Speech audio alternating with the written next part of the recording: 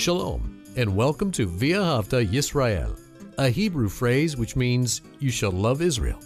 We hope you'll stay with us for the next 30 minutes as our teacher, Dr. Baruch, shares his expository teaching from the Bible. Dr. Baruch is the senior lecturer at the Zera Avraham Institute based in Israel.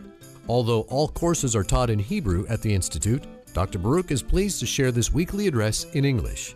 To find out more about our work in Israel, please visit us on the web at loveisrael.org. That's one word, loveisrael.org. Now, here's Baruch with today's lesson. The most important issue in all the world is who is the Messiah, his identity, what he said, and of course, what he did. And I'm speaking about Yeshua HaMashiach, Jesus Christ. And the best place for us to turn to in order to answer these questions, to understand both the person and the work of Messiah Yeshua, is the New Covenant, especially in the four Gospels. And I'm speaking about Matthew, Mark, Luke, and John. Now, you may not know this, but the names of those Gospels, usually we think the names tell us who wrote them, and that may be. But you need to know that these four names, Matthew, Mark, Luke, and John, are tradition, meaning they didn't sign. We do not have any written account of who wrote the four Gospels. And why is that? Because it's really not important who wrote them, but what is said within them. Now, we have gone through every New Testament book. If you go to our various platforms, you will find all New Testament books already there. The last one that we are going to be doing to complete the entire New Testament is the one that we're beginning right now. And I'm speaking of the Gospel of Luke. This Gospel of Luke speaks about salvation, and hear this, salvation for the world. We all know what John says in John 3:16, for God so loved the world. Now, Luke, many people think the one who wrote this gospel was not Jewish. It doesn't matter to me what his background is. God uses all people from different backgrounds. But I will say this to you.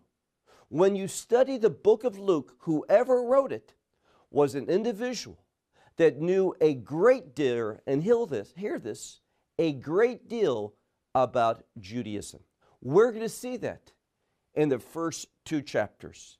He speaks about some things that he had great knowledge of that, in my opinion, only a Jewish man would know. We also know the Apostle Paul in Romans chapter 3, when he says, what advantage is there in being Jewish? Well, if you go to that second verse, he says this, the oracles of God, that is Scripture, was entrusted to the Jewish people. Again, who wrote it? It really doesn't matter. What is important is this. When we look at the entire New Testament, and of course the Tanakh, the Hebrew Bible, the Old Testament, what's important is it was fully and perfectly inspired. The Holy Spirit inspired men of God to write this down, the Word of God, Scripture, without any error. It is without any mistake, so that we have the pure teaching, the pure revelation of God. Well, with that said, take out your Bible and look with me to that book that we're beginning today, the Gospel according to Luke. Now, as I said, Luke wrote with an agenda. He wanted to present Messiah, the Jewish Messiah, as the Messiah of the world. But it's very important that we see how this unfolded and what we read according to the author's desire. So let's begin. Look with me, if you would, to Luke's Gospel, chapter 1 and verse 1, when he says, inasmuch as many, so many individuals wanted to reveal things concerning the work of Messiah, the identity of Messiah, God's plan. But here we have one man's account, but there's something unique. That is something very important about it that we'll see in a moment. Inasmuch as many have undertaken. Now that phrase, undertaken, is an idiom. It comes of two words, the word for hand and upon. It's an idiom which means to put your hand upon, which shows commitment and involvement that one is undertaking. One is beginning a work, an assignment. So he says here, inasmuch as many have undertaken to set in order a narrative. Now that word means a declaration, one who's telling an account. So he's putting forth a narrative. And notice what it says, concerning the things which have been fulfilled among us. Now, the word that I translate, and so too many other Bibles, the things that have been fulfilled among us. The term, the things. What you need to know is that this is the Greek word pragma. Pragma is something that is in accordance with a logical, a foundational relationship to what is being said. And what he's saying is this: his gospel is very pragmatic. That is, when you know what the rest of Scripture, and I'm speaking primarily of the Old Testament, what the Old Testament says concerning God's purposes, God's plan, prophecy, what God's going to do, well, this is very pragmatic, meaning it fulfills it. It answers the questions. It reveals to us what we should expect, knowing what the Old Testament said.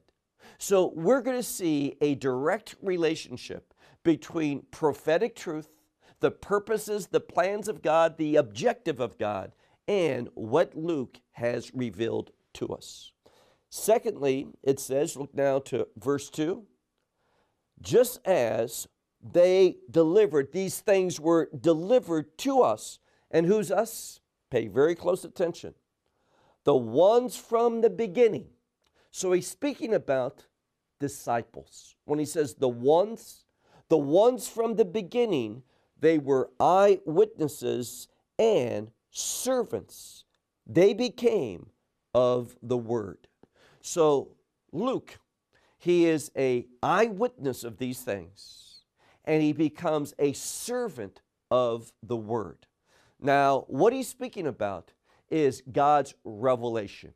He has become a servant, one who is committed to reporting in an eyewitness account God's revelation to humanity that came through one individual, the one who is fully God and fully man, Messiah Yeshua, Jesus Christ. And notice what else he says concerning this. Verse 3. It seemed also to me, who followed after, and the implication is who followed after these things. He says, it seemed also to me, the one who followed after, and then there's a phrase. Most Bibles don't emphasize the importance of this. And this is a very important word, anophen. Now, this is the same word that we see elsewhere in the Scripture. For example, in John chapter 3, where it says, you must be born again. Sometimes people take that same word and speak of being born from above. What does it speak of? Well, when one is born again, there's something that is new. You become a new creation, specifically a kingdom creation. And that's why oftentimes it's translated not just being born again, but born from above, meaning that there is a heavenly change, a heavenly work going on in that person. And what Luke is saying here is this, that he's followed closely after these things, being an eyewitness, a servant to the revelation, wanting to give the people the truth. And his account is from above.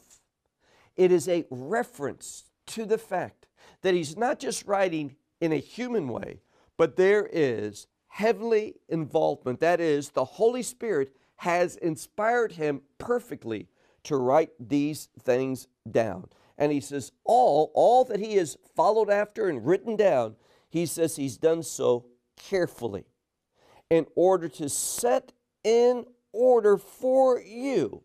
He says to write, to put these things in order, writing them down, Then he says, O excellent Theophilus. Now, this is an individual, and that term, whether it's speaking about an individual per se or it's type of a term, that word Theophilus is one who's a lover of God. And in my opinion, this is who he's writing to. One who loves God, one who wants to know the truth of God, one who wants to submit out of love, submit to the will of God. This is his purpose. And he is an eyewitness, he is a servant, he is committed to this, and he's doing so with a heavenly involvement, meaning that the Holy Spirit is guiding him as he writes down this revelation perfectly, carefully, as we have been told. Look now to verse 4. In order that you should know concerning that which you have been instructed of the word. Now, we see that this term, the word, appears several times. And it's a term that speaks of God's revelation. He's saying to the one who's reading it, you've been instructed concerning the word, and now I'm going to set down in an orderly way, carefully, what this one, the Messiah, has done, what he has said, and what are the implications of his life, his ministry in this world, those three and a half years that Messiah served after being baptized. What does this mean for humanity? This is his objective. And he goes on to say that I'm writing these things down to you, O most excellent Theophilus, in order that you should know concerning what you've been taught of the world, of the word, and you do so how? With certainty. Now, that is an important phrase at the end of this verse, verse 4, with certainty. What he's writing down, we can be assured of, is truth. It is inspired from heaven by means of the Holy Spirit, that we might know the revelation of God. Now, look at verse 5. It came about in the days of Herod the king of Judea. What's important to know is that many times when one writes down a historical account, they want to know the timing. And biblically we see the king is oftentimes mentioned so that we have the setting, the timing, when it was written down, when these things took place. And here what we're finding is that Herod was the king of Judah. He mentions the king of Judah from an Israeli standpoint. The land and what's going on in the land is important because God works in this land. This land is inherently related to the purposes of God, that plan of God, that redemptive work of God. And then also Judah is important as that allotment of land given to Judah for a purpose. That this was the tribe that was connected to the Messiah. We see this going back to Genesis 49:10. So all of this is setting the stage. Look again at verse 5. And it came about in the days of Herod the king of Judea. And notice, the next thing, a priest is mentioned. Why is that important? Well, a priest is a mediator between man and God. And what this is saying is this: God is at work. There's going to be a mediation, that is, there's going to be a work done that brings about a relationship between man and God. And a priest, the Hebrew word kohen, was an individual set apart for that purpose to mediate a relationship between man and God. So when we read this, this is this foundational element of the gospel.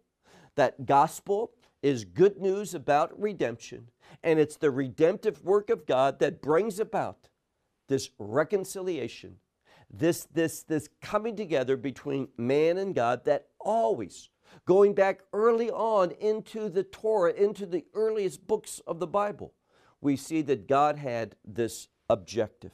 So look again. We read here that in the days of Herod, the king of Judea, there was a certain priest named Zachariah, which means God remembers. Now, names are important in the Bible. And what we see here is for a foundation, for a setting. We are being told that God remembers. That word, Zachar, it's a Hebrew word to remember. This word always speaks, whenever it's mentioned, it should have a covenantal context, meaning this: God is remembering His covenantal promises. And God is going to move through this one that we're going to meet later on in our study, this Savior, this Messiah, this anointed one, the Christ. He is going to work in order to fulfill His covenantal purpose. And this is why Zachariah is named. Look again. A certain priest named Zacharias from the rotation of Aviah. Now, this rotation, the Hebrew term mishmeret. The priests, we know that there were 24 orders or rotations of the priests. And the rotations were known by a priest's name. 24 families of priests that served in a rotation. And we find that Zachariah, or Zacharias, we find that he was of the rotation of Aviah. And this is important because it has a connection with redemption. We won't go into that at this time, but notice something else. Not only was he a priest, but it says his wife that he took was also from the daughters of Aaron. What does that tell us? This man was very serious about God.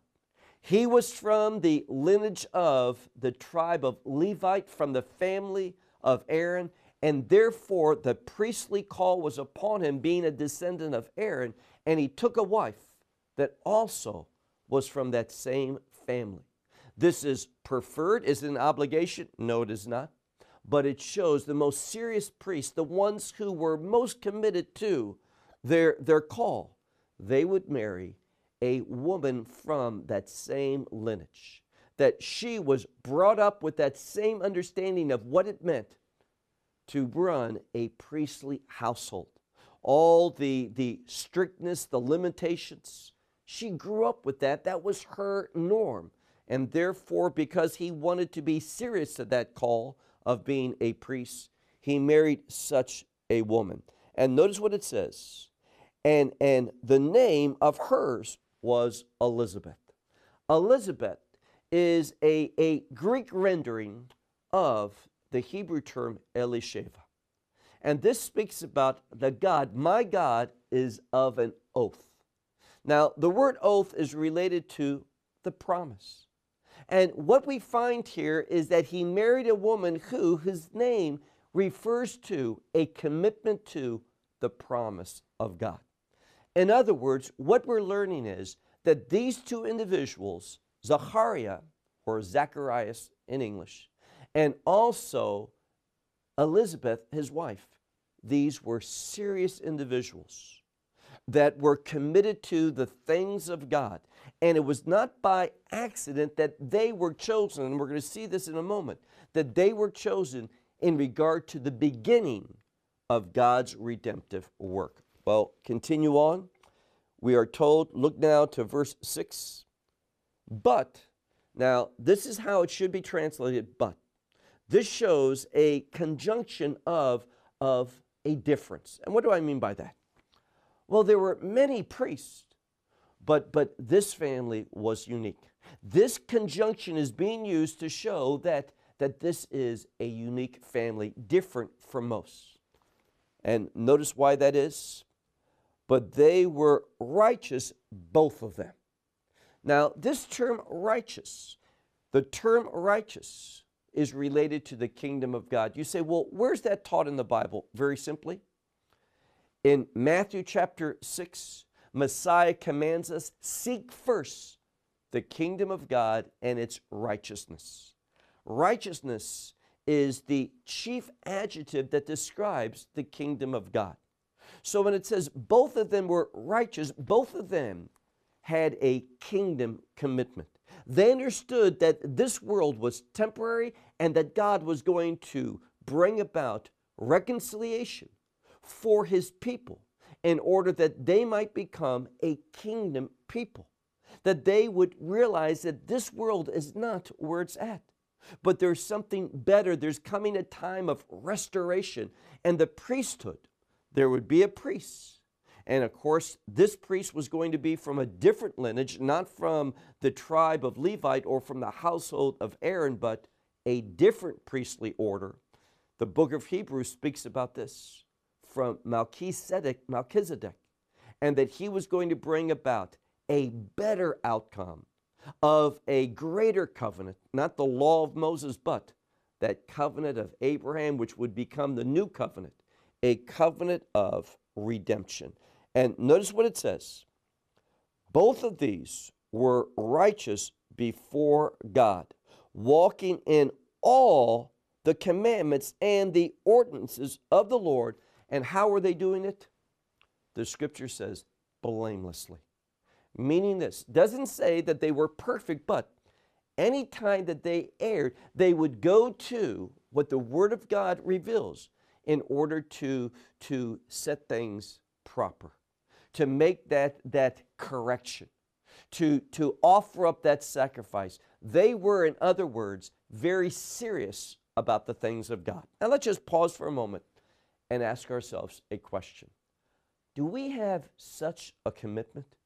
Are we that serious about the things of God? If you were to ask me, what is one of the things that lack among many believers today? It would be a seriousness in regard to the Word of God, the instructions of God.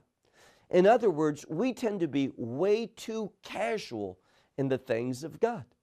God wants a serious, committed people that are very sensitive to his instructions and wanting to apply them to our life. So we read here that these two individuals, Elizabeth the wife and Zachariah the husband, both having a priestly commitment, both coming from the priestly family, they were righteous and lived according to the instructions of God in a blameless manner, meaning whenever they might fail, they turn to the instructions of God to put things back in order.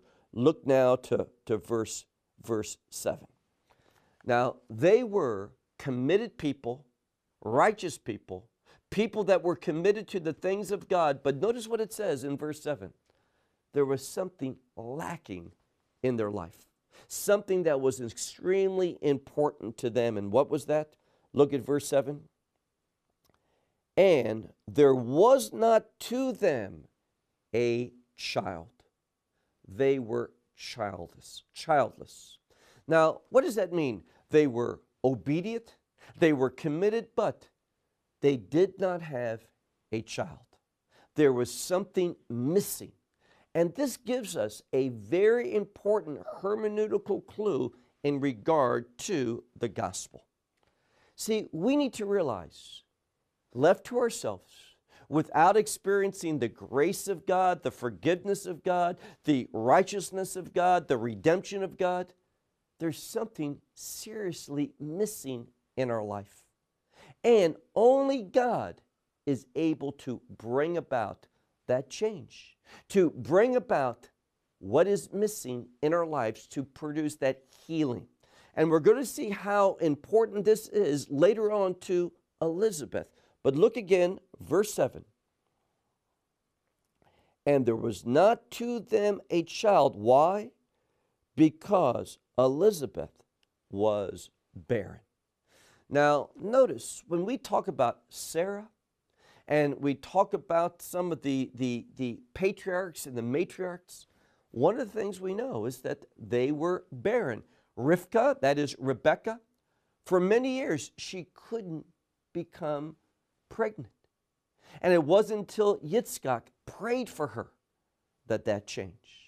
And the message is this: there's something lacking, but with God, all things are possible. And God is going to move in this family, in this husband and wife, to show that He is a God of change, a righteous change. What is lacking, God is able to produce in order that there be a proper outcome, a result that is in accordance with His will. So we read, because of Elizabeth, she was barren. And both of them were well advanced in their days. They were. Now here again, many Bibles don't translate this last word in verse 7, which makes it emphatic. What God is saying is that they were both well advanced in years. They were, that additional they were is very important. It shows that they were old, and there would not be an expectation of Elizabeth conceiving. She is an old woman. She is past that time. She has been barren, and because of her age, there should be no expectation that that was going to change. But God, despite when the world has no expectation, the world doesn't see this as coming about, God is able to make a change. God is able to restore. God is able to provide what is lacking. And this is what the Gospel of Luke is emphasizing. What Luke is telling us is to get ready, because God is going to do something. God is going to confirm His supernaturalness. He is a miraculous God, and He is going to begin to show that through this one family. God so frequently begins something great with just one person or one family. And God is going to show with the birth of a child, and we'll come to that next week, with that birth of the child, how God is able to give life, and life abundantly. God is faithful. So we are setting out today on a wonderful adventure, understanding a heavenly account of the person and the work of Messiah, that we might perceive the nature of God, the purposes of God, and how the will of God can become a reality for us. See, this is what Luke is going to teach us. And my hope is this, that we're excited for Luke's revelation. Well, we hope you will benefit from today's message and share it with others. Please plan to join us each week at this time and on this channel for our broadcast of loveisrael.org. Again, to find out more about us, please visit our website, loveisrael.org. There you will find articles and numerous other lectures by Baruch. These teachings are in video form. You may download them or watch them in streaming video. Until next week, may the Lord bless you in our Messiah Yeshua, that is Jesus, as you walk with Him. Shalom from Israel.